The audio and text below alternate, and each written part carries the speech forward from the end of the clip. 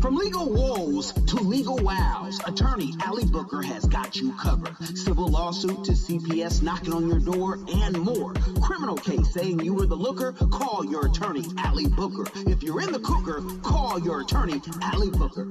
See how the last thing. What's up, African diaspora? It's attorney Allie Booker, and I'm coming before you today on an extremely serious matter. One of the things that I want to discuss is kinship placement as well as kinship adoption with our community. Many of the times we find ourselves saddled for whatever reason with children that are in our family due to issues with their parents or otherwise. Sometimes it can be substance abuse. Sometimes it's an unfortunate situation that may have brought about the child's parent's death or otherwise. There are times where some people just become incapacitated and someone else in the family has to raise their children. It happens a lot. And one thing that I have noticed that we aren't doing is getting paid for it. When CPS comes in, if they remove a child and they get temporary conservatorship of a child, you as a family member have a right to that child. And it is CPS's, or at least it's supposed to be, their goal to place those children with a family member first. Why is that the law? The reason that that is the law is because you want children, of course, to be happy, whole, and healthy. You also want children to know where they come from and who they are. With adoptions here, especially in the state of Texas, there are genetic documents and records that are kept by the courts and by the agencies for the children. You know, a lot of the times a child may be in their adulthood before they become sick with some sort of illness. And if you allow children to be adopted or allow people to get children and there's no genetic information that's handed down or passed down, it's hard for children to know where they came from, and it can really inhibit a doctor medically with saving that child's life or being able to help that particular child. So it's important that children know where they come from. And because of that, that's one of the reasons why kinship is preferred over outside placement. Another thing is because you want to keep a child in the environment that they know, with people that they know. You don't want to ostracize them. And the goal is not to just throw them away from the family, push them away from the family. You always want them to remain included within the family.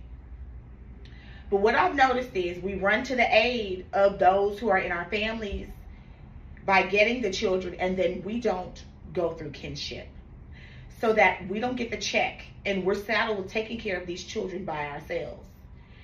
If you are contacted by CPS or you are contacted by someone in your family because you need to get the kids so that CPS doesn't get them, you need to start talking to CPS about getting you verified. Once you are verified here in the state of Texas, you qualify for assistance with these children, okay? Now, this assistance is going to be on a time limit because you're just taking care of some kids that belong to you per se, but kind of don't. So they put that on the time limit. But if you get, and I'm sorry, that would be on unverified. On unverified kinship, family members who get the children and they become kinship placement, you can be unverified. But as long as you're basically CPS or DFPS syndicated, meaning they allow the children to come to your home, you'll begin to get payments and assistance for these children, okay? Your next step is to get verified, okay? You need to get verified because their CPS is limited in what they can do for you if you're unverified kinship. Once you get verified, you need to start looking for an agency that can assist you with getting verified. And these agencies, a lot of the times we like to run to agencies that are not a part of the diaspora. It's important that these agencies are a part of the diaspora. And I say that because you want to make sure that these children are not taken out of your home. CPS can make money on children different ways. And they're not trying to all of the times, but sometimes they are. And they can say that a child can come to your house because, of course, that's the law, right? And they have to look at you first. But then they can say you messed up some kind of way. Then they jerk them from you, and now they're in placement outside of your family. Okay?